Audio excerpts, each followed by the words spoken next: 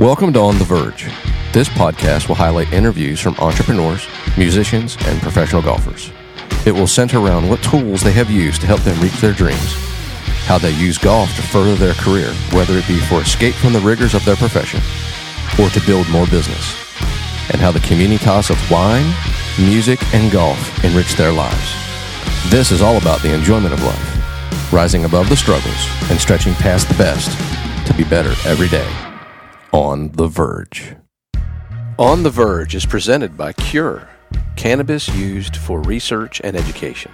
The medical industry is steadfastly looking to help millions of patients that suffer from injuries related to repetitive motion, sports, trauma, and many other orthopedic injuries, as well as skin disorders, mental disorders, cancer, and osteoporosis, to name only a few of the other underlying conditions that billions suffer from each day. On average in this country, we have 10,000 people turning 65 every day.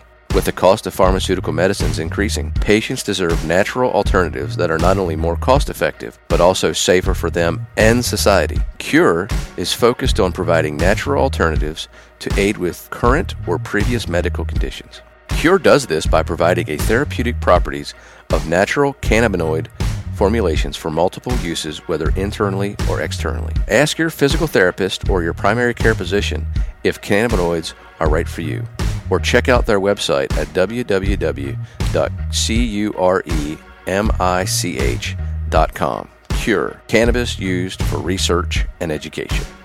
On The Virg is also brought to you by Green Scene. Green Scene is a family-owned company recognized as the Sizzle Award winner for outdoor living in Williamson County. We design and construct areas to blend with the natural landscape of your yard. That can include outdoor spaces, gazebos, fire pits, outdoor kitchens, and yes, putting greens. We understand the importance of your home. That's why we never settle for anything but the best. Green Scene also provides multiple teams with professional landscape maintenance, irrigation, and outdoor lighting. Welcome to On The Virg. Today's special guest, making his second appearance on The Virg, is relationship coach and best-selling author Lee Wilson. Lee, how are you today, buddy? I'm awesome and excited to talk about this. Well, this is not what I was anticipating our next podcast to be on, because your success and your fame, so to speak, has been in the relationship world, the relationship coaching world, and on Instagram at Real Coach Lee, and on YouTube, Coach Lee. But you're kind of a best-selling author, and this new book, Was Jesus Married, could not be any more controversial in title, and because I got the book and I shared it on social media, and I saw the vitriol that it created was so powerful. Yeah. Was Jesus married? The case from the New Testament. How did a person of faith like you go to Trevecca and basically major in religion? Yeah, I majored in theology. End up writing a book called Was Jesus Married? It seems so out of character. Tell me about this. Well, that's an interesting beginning and a deep rabbit hole. And if we were talking about this 1 year ago, I would have told you there's no way I would write a book like this. And as a matter of fact, a friend who we were actually talking about before the show started had a conversation with me where I was telling him some of this information, and it was just something that I had privately come to. Mm-hmm. And he said, "You should write a book." And I laughed at him. No, there's no way. That would be pointless. I don't want to do that. No interest. It wouldn't make sense. And there was not any feeling within me that should happen. And he was actually similar in response when I told him that I thought Jesus was married. As a matter of fact, I said, "Hey, I want to tell you something. I'm asking you to just hear me out." He majored with me in theology at Trevecca, and very traditional, conservative. Mm-hmm. And I'm talking about him, not just Trevecca, but sure. I'm talking about this friend. And so I kind of thought I'd test the idea out on him mostly because I had no one to talk to about it, or at least I felt like I did. Mm-hmm. Even a couple people who were close to me responded almost like putting their fingers in their ears with some anger and, not interested in talking about it. You're just dead wrong, mm-hmm. without even knowing at all what I was thinking. So we were in a car, and I said, hey, will you hear me out on this? I think Jesus was married. Before you say anything, will you just listen? And he actually said, well, I'll listen. I'm really curious. And kind of looked at me like I was a little bit silly or had a screw loose in the head. So I talked to him, and he didn't say anything. He just nodded and kind of looked at the road, and every now and then he would glance at me. And so I didn't know what he was thinking. So I talked for 15 or 20 minutes and just kind of stopped, and I said, am I crazy? Do you think I'm crazy? And he said, 20 minutes ago, when you first said this, there is no way I could have been prepared to agree with you 20 minutes from then. He said, I don't even know what to say. He said, I'm shocked, but you have already convinced me. And it was right there the whole time. And I have had to give up the fake desire. Well, it's real desire, but it's fake in terms of it's an illusion. This idea that everyone's going to agree with me or give me a fair shake at it. Yeah. Because people have turned this concept of a celibate single Jesus into Jesus. In other words, that's the mold. That's him. Mm-hmm. And if you question that part, you question it all. That's how they view it. And that's one of the things I have to tell people. And I start in the book basically saying, I'm not saying at all that him possibly being married questions his lordship, his divinity, his miracles, the resurrection. None of that.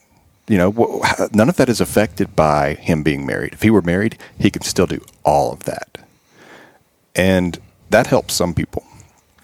But so here's the short and long story of why I actually decided to write a book about this topic. As you know, I was diagnosed with melanoma cancer. Yep. And, that was one of the worst weeks of my life. 8 days, I had one meal, thinking I might be able to get 2 years to live because it had been there a long time. And anyone who's listening to this, if you have a strange mark on your body, just go get a doctor to look at it, because it's something that if it's caught early enough, it's so manageable and it's simple. But if it stays, it spreads inside of your body, which I don't know how that concept escaped me, but I didn't truly understand how it worked, or at least I hadn't thought about it. I thought you can have it removed at any time. And when the doctor said, this looks like melanoma, she said, I would tell you if I had doubt. I don't really have any doubt that that's what this is. The results came back. It was melanoma. And this spot has been on my leg for 2.5 years. Wow. So she said, initially when she saw it, she said, look, if it's spread, we will refer you to a pathologist. So that's what I was facing. Got the call on day 8 or 9 that it was melanoma, but it had not spread anywhere in my body. One of the greatest days of my life, because it took so little to make me happy. Mm-hmm. A cup of coffee on the back porch, I may as well have had $1 billion. It was wonderful to be able to see with that vision, and that's a blessing from all this. But during that week, it was difficult to stay above anxiety. There's a great app called Calm that was useful for me, the breathing exercises. I would do those sometimes for 2 or 3 hours, just sit and do them. Wow. And my wife can attest to that. It was when you think you're dying, that's a new kind of anxiety. So the only thing that seemed to distract me, other than the breathing exercises, was this topic. Was Jesus married? And this was after I had the conversation with my friend, and he had said, as a person who majored in theology, who's very traditional, very conservative, that this makes all the sense in the world. I'm talking to my wife about it constantly. This point. And I started to even learn more as I just opened the New Testament. And I'm just reading Book of Matthew, Book of Mark. And I was reading things about Mary Magdalene that I had never paid attention to like I was at that moment. Mm-hmm. And I would just go to my wife and I would say, who is this woman? This whole time she's been right here, and there's information here that if you dabble, even just dabble in Jewish history, that the things that she's doing would jump out at you. And even the passage where Jesus wept, the shortest verse in the entire Bible. Why did he weep? This is a man who has seen people starving. He's seen them dying. He knows he's himself going to be executed, an innocent man. He is not a guy who's been sheltered. I mean, he has been out there among the poor and the dying and the diseased. And he's walking to this place, and he already knows that Lazarus is dead. And he's been talking to his disciples about it, and he's actually telling them it's okay. He's going to rise again. And he tells even the village as he's walking in, people are telling, there's the rabbi, the great one. There's Jesus. Lazarus is dead. It's okay. He's going to rise again. Then Martha comes to him. If you had been here, my brother would not have died. It's okay, Martha. He's going to rise again. Jesus is cool, calm, and collected. This is probably the only time we see him rattled is when he turns and sees Mary. And she says to him the same words her sister said that Jesus responded to so calmly and coolly. Mary says, if you had been here, my brother would not have died. And he cannot even speak. The only thing the master of the universe can do when this woman's pain is in front of him is weep. And even the gospel writer is almost perplexed by this because all he can say is, Jesus wept. There's nothing more to say. And I just remember thinking, I went to private Christian school, high school. I went to private Christian school in elementary. Then I went and majored in theology at 2 different universities. Nobody's ever told me why he cried when he saw her. Nobody's ever told me why it mattered so much to him that she was crying when he had already dealt with Martha. He dealt with the disciples who were close to Lazarus. And this was Lazarus who he was close to himself. But it was Mary's pain, Mary specifically, that caused a different response in him. Which opens all kinds of doors, in that if Jesus could be in love, then he would be that vulnerable. Because we can see pain on certain people and it hurts, but there are certain people in our lives, especially if you've ever been in love, and their pain affects you on a whole other level, a whole other spectrum. And I just remember thinking, why in the world did she make him cry? Why did her pain make him cry? Not these other people. And of course, I already had a very strong theory that they were married, which would also make all the sense in the world, that she would be the one to be able to make him cry. And so things like that, I would go to my wife and I would just say, I've got another who is this woman question about Mary. And I would point out a situation. And so I talked her ear off all week about the topic because it was a welcome distraction. But I also felt like I was being educated. And this is the only time in my life where I would describe a lot of the process as an out-of-body type of experience, almost like I wasn't piloting, I wasn't, running this or driving this. And So when I got the good news that it hadn't spread, it was within minutes, probably 1 minute, my mind was already on this, and I was like, I've got to write this book. And it made no sense professionally because, as I told you before we started the show, I had two good publishers wanting a relationship book from me. And both of them basically saying, we want first right of refusal. And I hadn't even decided who I was going to give first right of refusal to. And I was working on a manuscript for a relationship book. And so it made no sense professionally to do this. And really, there's even an argument that could be made that it would be something that would hurt me professionally. I get the wrong people mad at me, or people who are in my audience on YouTube see I wrote a book about it, get offended, unsubscribe. There were negatives. But when I started thinking a little bit about that, I really got, the only way I can describe it is, you've got these five senses. And it's difficult for you to say, I reached out and felt that. Well, what does that mean? You felt it. You can't tell anybody what that means. I don't know how to describe what it feels like to touch something, and I felt that it was hard. How did you feel it was hard? How did you feel that it was sharp? How did you feel that it was cotton? You can close your eyes and you can reach out and you can touch a cotton ball, roll it in your hands. It's cotton, or it's a fabric. How?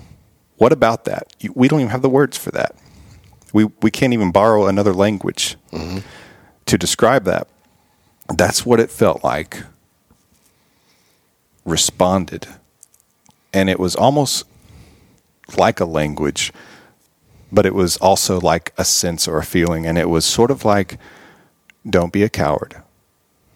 You're supposed to write this. And I do remember a distinct thought. I don't know if it was me responding to that feeling or that sense, or if it was, without beating around the bush, if it was God speaking to me. But the wording came into my head, I rose you up to write this. And that's what I felt like happened. I felt like I was on my deathbed, and that I was given another chance. My prayers during that time were very simple. Help me was about all I could say. And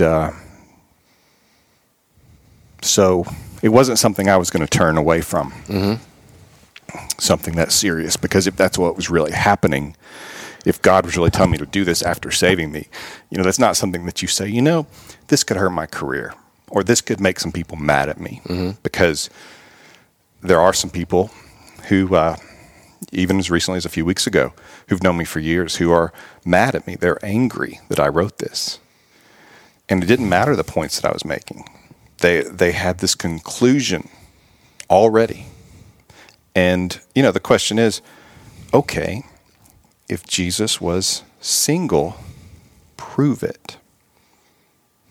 Show me the verse that says he was single. Because some people have actually said, well, that's adding to the Bible. I think it's adding to the Bible to say he was single, because there's not a passage that says he was single or celibate. So to be able to say he was married or single before we even get into any evidence, it's on the same playing field. It's equal, because the New Testament does not specifically say either way, married or single. There's no direct statement either way. So why do we assume he was single? And when you get into Jewish history of what was expected of someone who was above the age of 14, especially if they were involved in being a teacher, you get into the Jewish Talmud, which it amazes me, majored in theology. I don't even think I heard the word. This is the Jewish Talmud, is the written Mishnah, which is also called the oral Torah. It was scripture for them. They spoke it to each other, and it had been passed down for years, hundreds of years, since at least 400 BC. It was finally written down in scattered pages before Jesus was even born, but it began to be organized and finally officially organized into the Talmud around 200 AD. The Mishnah was around 100 AD, but it was what Jesus would have been able to read, and some scattered documents were available, and also what they would have been talking about. And so if you want a picture of how Jesus grew up, what he would have thought about and been taught about the world, the laws that God had given them, it's in the Jewish Talmud. And we read in there about men being expected to be married and have children based on the command of God in Genesis to be fruitful and multiply. They saw it as an essential command. And we're even told in the Talmud that if you are going to engage in Torah, well, the Talmud just says a single man may not engage in Torah. Engaging in Torah means talking about the Torah, teaching about the Torah, discussing the Torah. Something Jesus did over and over and over, and with his enemies, the Pharisees, who were looking for anything to pin on him. We're told they plotted to have him killed. In other words, they weren't just hoping it would happen. They were trying to make it happen. And they were trying to frame him breaking a law, because Jesus did not break a law. He was the perfect, spotless Lamb of God. So he did not sin, because the Bible says sin is a transgression of the law. So they were trying to frame him. Even we have the Pharisees trying to pin him on his disciples not washing their hands before a meal, which was not even a Jewish law. It was just basically guidance. It was a directive, a cleanliness custom. And it wasn't even Jesus, it was his disciples, but they were somehow trying to hurt Jesus, his reputation, by pointing that out. If he was not obeying what the Jewish people actually called the great mitzvah, mitzvah is a command of God, which was to be fruitful and multiply, if he was not obeying that in that time, it would have been a slam dunk, because he would have been breaking the law by teaching and engaging in Torah. So it wouldn't have just been like, oh, he shouldn't do that. They weren't allowed to have, nowadays we have opinions. Everybody sees it differently, we say. And we are very, even in our society where we're as divided as we are, we still have some sense of people get to live their own lives and make their own decisions, at least to a large degree. In that day, religion, the Jewish religion, was the law of the land. They were in a theocracy. And so marriage was a law. It was illegal. And the courts could actually force a man, if he waits until he's 20 and he's still not married, they could force a man to marry someone. They could have say, here, this woman here, you're going to marry her. He had to do it because he had to obey. He had to keep his commitment to God's command to be fruitful and multiply. So we have this man teaching who the people do not know he's God's son. They don't know he's the Messiah. Some of them hope that he is. Some of them think that he is. Some of them are listening to him to try to determine whether or not he is. He wouldn't have got a foot in the door as a single man, because he would have been violating the commands of God. They wouldn't have trusted him. They would have saw him as someone who did not love God, who didn't respect God, and who wasn't even supporting them as a people, because they were in Roman occupation. And so they had to replicate themselves, because they didn't want to die out. They wanted to keep their culture alive and their people alive. And so it was even more so. And another interesting thing that's in the Talmud is we read that a single man, that actually calls him a bachelor may not be a teacher of children. And Jesus said, let the little children come to me, because the disciples thought he was too busy for them, for the kids. He said, let them come to me. Again, we're talking about low-hanging fruit. If he had done something like that and was not married, it's something the Pharisees would have exploited. Yeah, and we have so much evidence showing that they would have exploited anything to get him. And so we even have one of his miracles was when in the audience of people he was teaching, there was a young boy who had 5 loaves and 2 fish. when they were trying to feed the people, and the disciples basically said, we don't have enough. This little boy offered his 5 loaves and 2 fish, and there's 2,000, 3,000 people here, Jesus. What are we going to do? And that was one of his miracles. And so it's almost like we are getting this information that he did this miracle with what this boy had. So the miracles were being talked about. If that's the case, then the whole place is talking about Jesus teaching a child. And yet we have in the Talmud, which means this is passed down hundreds of years, Jesus was smack in the middle of it. A bachelor was not allowed to teach children. He was doing that. It is fair to say, does that mean Jesus was not a bachelor? Because he would have been breaking a law. Just like if we rob a bank today. And we already know he had people with a magnifying glass on him trying to find a law that he was breaking. This would have been a slam dunk. They would have had him thrown in prison.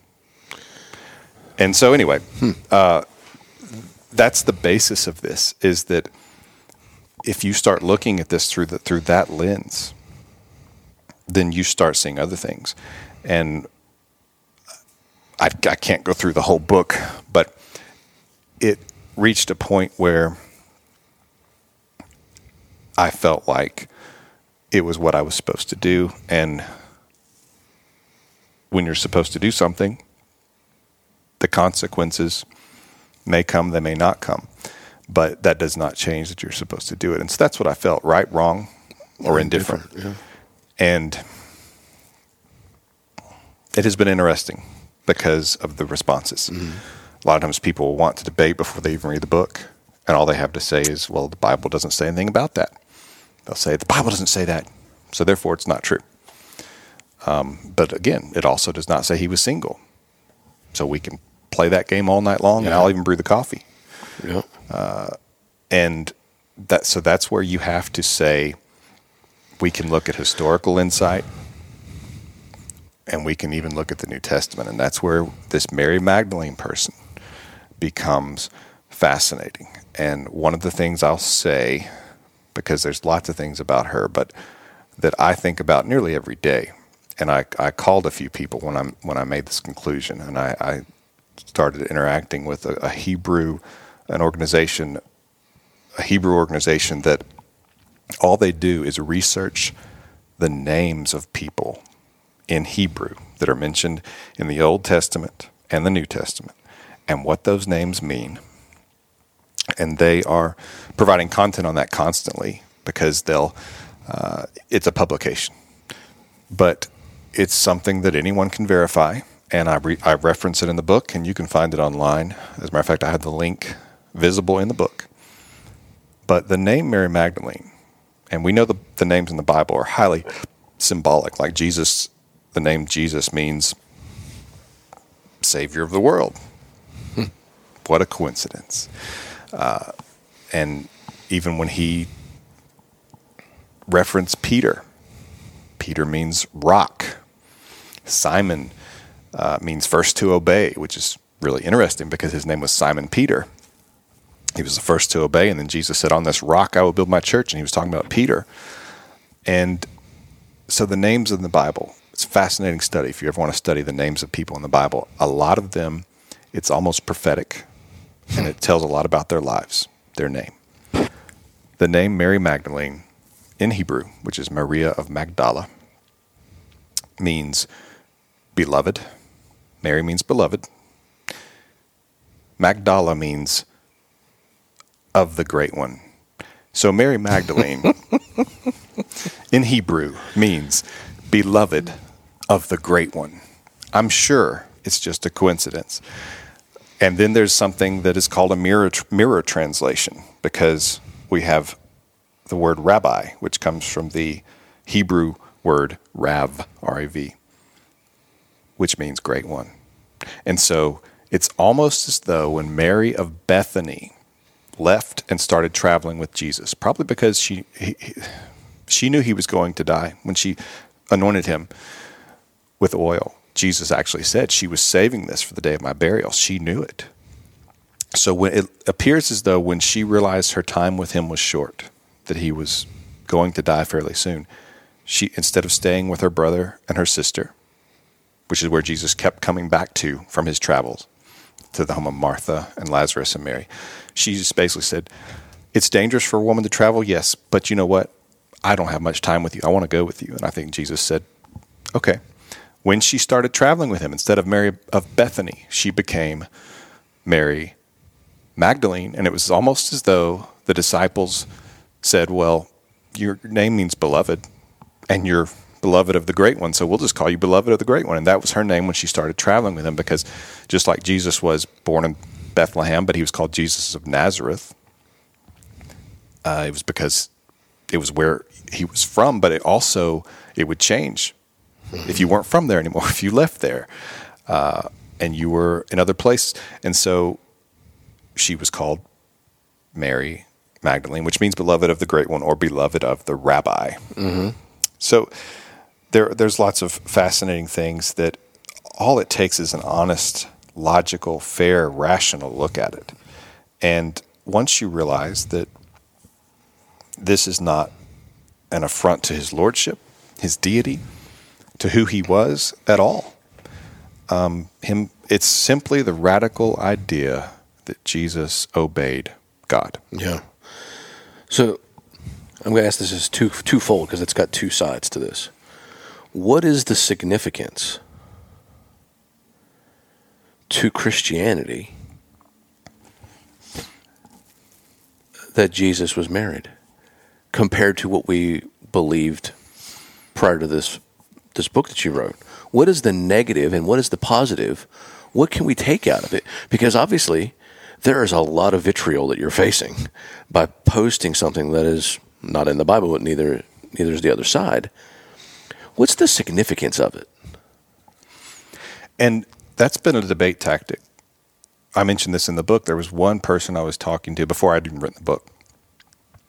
And I don't mean this to sound arrogant at all, but he realized pretty quickly that he was defeated in debate, that he had nothing.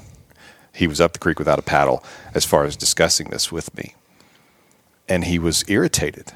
And he actually said, why does it even matter? Which is, to me, a fascinating debate topic. The truth matters. Yeah. You know? And one person who, the first time I mentioned it to him, he became angry. And 5 minutes, he kind of pitched a little fit at me. And then I just thought, well, I'm not going to talk to him about it anymore. But I decided to try again a few months later, and I just said, can you give me 15 minutes? And then you can, if you still think I'm wrong, pitch a fit at me again. Get mad at me. Because if I'm wrong, I'm not trying to prop up a straw man here. I mean, if I'm wrong, I'm wrong. And I welcome the truth. Yeah.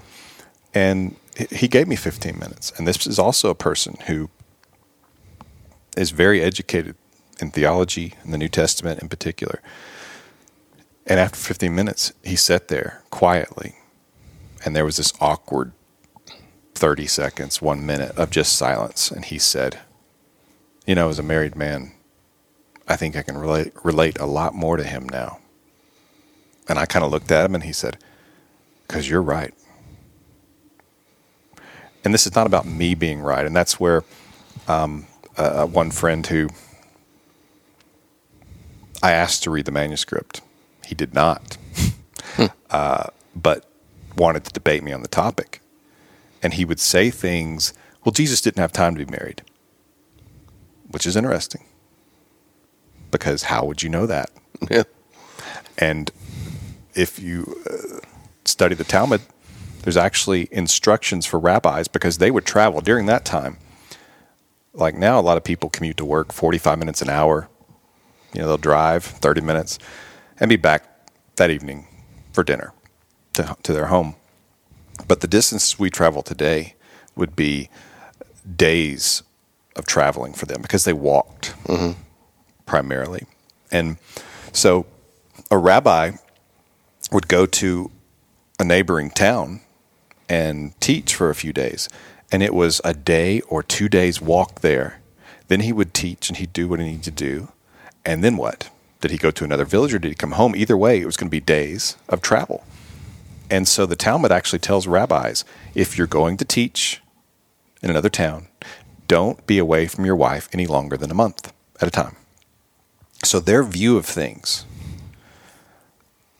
in terms of marriage and how much time couples spend together was quite a bit different than we look at it today, because we would probably think that was a pretty rough situation if a husband would be gone for a month at a time and come back, spend some time with her, and leave for another month. A lot of people wouldn't like that, and I understand why they wouldn't, but that was something that was very common then, and we actually see that. Jesus would go teach in these towns and then come back, and where does it say he was? The house of Mary, Martha, and Lazarus. And Mary was always with him, and remember, Martha complained, "Tell her to get in here and help me in the kitchen, Jesus." And Jesus said an interesting thing. He said, what she has will not be taken from her. That's kind of how it translates, which is interesting, because what is it he's saying she has? It's him. Yeah. But the response has been, why does it matter? If it mattered, God would have told us, which is interesting, because if you look at the New Testament and you look at the Talmud and other writings of Jewish people, wives were hardly ever mentioned. In the Talmud, there are hundreds of rabbis mentioned, only 2 wives, and yet every single rabbi was married, or else they were massive hypocrites, because they were saying, if you're not married, you're sinning. So we know they were all these guys, because we have multiple cases, multiple rabbis in the Talmud repeat that the great mitzvah is something that can only be accomplished by being married and having children. And so either you say, well, they were all hypocrites and we're not, or you say they must have been, or the people wouldn't have given them any credibility. And we have other writings about these rabbis, and it actually talks about them being married. But these are just sort of historical documents. They're not. It's not the religious document that the Talmud is. The Talmud is a religious and legal document, and so wives just weren't mentioned. I mean, it's kind of a sad look at the world in that day. But in many ways, women were treated as second-class citizens, and they weren't seen as important or able to contribute much, and so they just weren't mentioned very much. And the Jewish religion, especially in the Talmud, actually made a lot of progress for women, because it actually would hold a man accountable for how he treated his wife and things like that. So there was good things there, but they still just didn't see her role as being worthy of being talked about much. And so we don't hear a lot about the wives. As a matter of fact, are we going to assume all the disciples were single just because it doesn't mention? We have a casual mention of Peter's wife only by deduction, because we're told that Jesus was passing through, and Peter's mother-in-law, who was sick, was getting worse, and that Jesus went in and healed her. So we know Peter had a mother-in-law, but we're actually not told he had a wife. We deduce, since he had a mother-in-law, he had a wife. And there's several things Mary Magdalene does, a couple I've already mentioned that I haven't elaborated on, but that people in that day, when they realized she did these things, would have deduced she was his wife, or else she would not have done them. It would actually have been illegal for her to do. And so the question, does it matter, or why does it matter, or what does it tell us? I think that if we're looking at the human aspect of Jesus, which we're told he was 100% human and he was 100% God. He was both. He was God being human. And we're told he gave up all the benefits of being God to be human. We're actually told he did not see being equal to God as something to exploit, but humbled himself as a man. And so he was on earth in our shoes. Total immersion of what it was like to be a human being. It's fascinating. And people I know have no trouble with Jesus being God and God's Son. That just makes all the sense in the world to them. But if you remind them he was human, that's where it seems to be difficult. And yet we're told he gave up godhood. Now, he was still God, but when I say that, I'm talking about he gave up the benefits, the being able to have a better existence. I mean, he suffered as a human. He had to do the difficult things, the humiliating things, just like us. And that's so important in understanding and relating to Jesus, is knowing that, understanding that. And so this is one of those aspects where, can you imagine, and it's difficult for a lot of people to imagine Jesus as a husband, potentially as a father, which again, if he was obeying, if he was doing what was considered to be essential in that culture, he would have been married and he would have had children. And I know that for some people that they want to put their fingers in their ears. No. But I want to know why. Because there's no prophecy that says Jesus had to be single. He was not sinning by being married, because marriage was God's idea. It's actually, in the Jewish religion, being married and having sex with your spouse was seen as a purification of sorts, as a sanctification. It wasn't seen as something that made you dirty or impure. It was seen as something that actually purified you. To quote many Jewish historians, in paraphrase, Judaism had no tradition of celibacy. Other religions did. Hinduism, Buddhism, they placed importance on celibacy. Judaism saw it as irresponsible. They saw it as not fulfilling your duty to God, that you were created, that if it was physically possible for you to do, that you would multiply, because God commanded it twice. A lot of commands he only said it one time. This he said twice. He said it to Adam and he said it to Noah after the flood. And the Jewish people believed it was essential.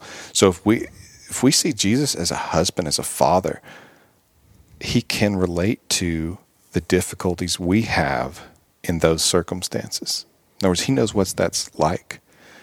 He knows what it's like to have disrespectful children at times. And of course they say, well, would that? No, because Jesus would have been perfect, married to an imperfect person. That couldn't work. Well, our relationship with God, we are imperfect people who are in a relationship with a perfect person. It doesn't mean that there aren't problems in that relationship. Mm-hmm. And you can have someone who's in the right. Have you ever been in the right with your spouse and you knew you were in the right, and then later she or he realized that you were in the right, and yet you still had an argument. There were still frustrations. And one of you was right and one of you was wrong. So it doesn't mean that because one person is right, that the marriage is just going to be perfect. It also doesn't mean that you two are incapable of interacting because you're right and this person's wrong, because it matters how this person views it. And what I'm saying is that it gets complicated. Yeah. And that just because Jesus was perfect does not mean that he couldn't be in a marriage with an imperfect person. And he's been in a relationship with imperfect people throughout human history. So it's nothing new. Yeah. And so being able to think of Jesus in a situation, in a marriage, it still takes work. Even if you're perfect, it takes work. And he's this person that we can relate to, rather than sit there and think he was in some bubble wrap. Yeah. And that he didn't experience what we did, or even have physical desires or difficulties that would arise in life that happened because of that. And so that's important.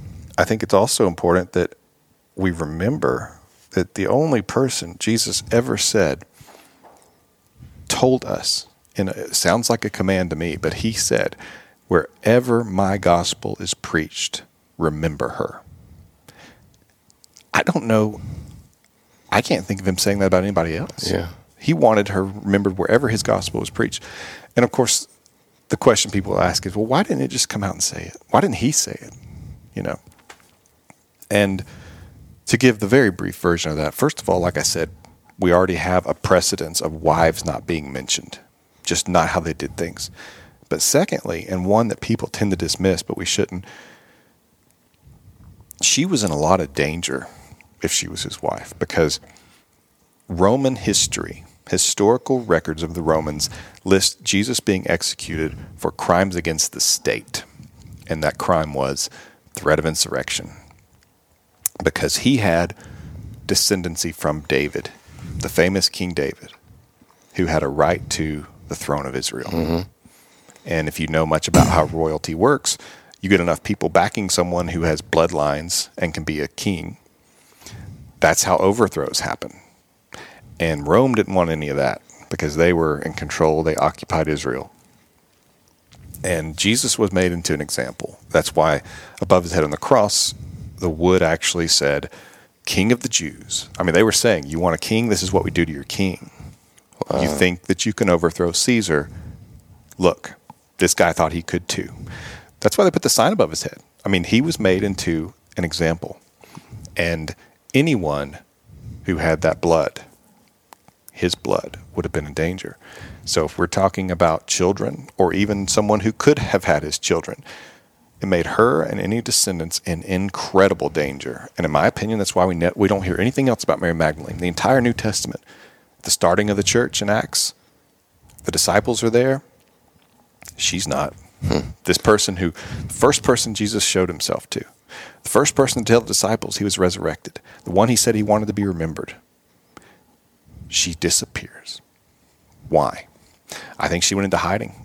And there's some historical evidence, it's not in stone, but that Joseph of Arimathea, who gave his tomb to Jesus, actually might have also helped Mary escape the area and hide from the Romans. But she sure does disappear as far as the rest of the New Testament's concerned. Interesting. Well, how can my listeners get a copy of Was Jesus Married? Well, it's on Amazon.com, and it's just, there's a couple other titles. Was Jesus Married? One of them is just an Amazon book, and it's very short. But mine is obviously the one that has my name on it. Was Jesus Married? The Case from the New Testament by Lee Wilson. And it's in hardback, and it's in Kindle. So you can read it on your phone, or you can order it and read it in your hands.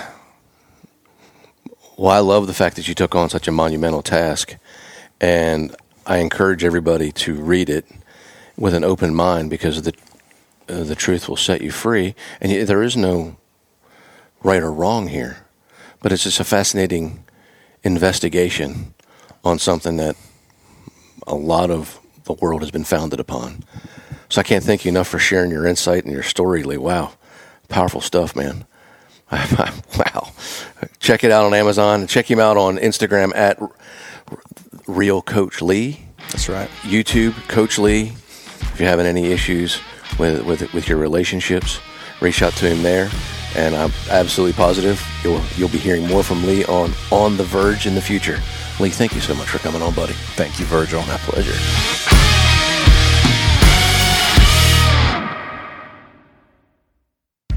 Cure is focused on providing natural alternatives to aid with current or previous medical conditions. Cure does this by providing therapeutic properties of natural cannabinoid formulations for multiple uses, whether internally or externally. Ask your physical therapist or your primary care physician if cannabinoids are right for you, or check out their website, www.curemich.com. Cure. Cannabis used for research and education. On The Virg is produced by Chase Akers. If you've enjoyed the show, leave a 5-star rating and write a review. Click subscribe to make sure that you don't miss a single episode.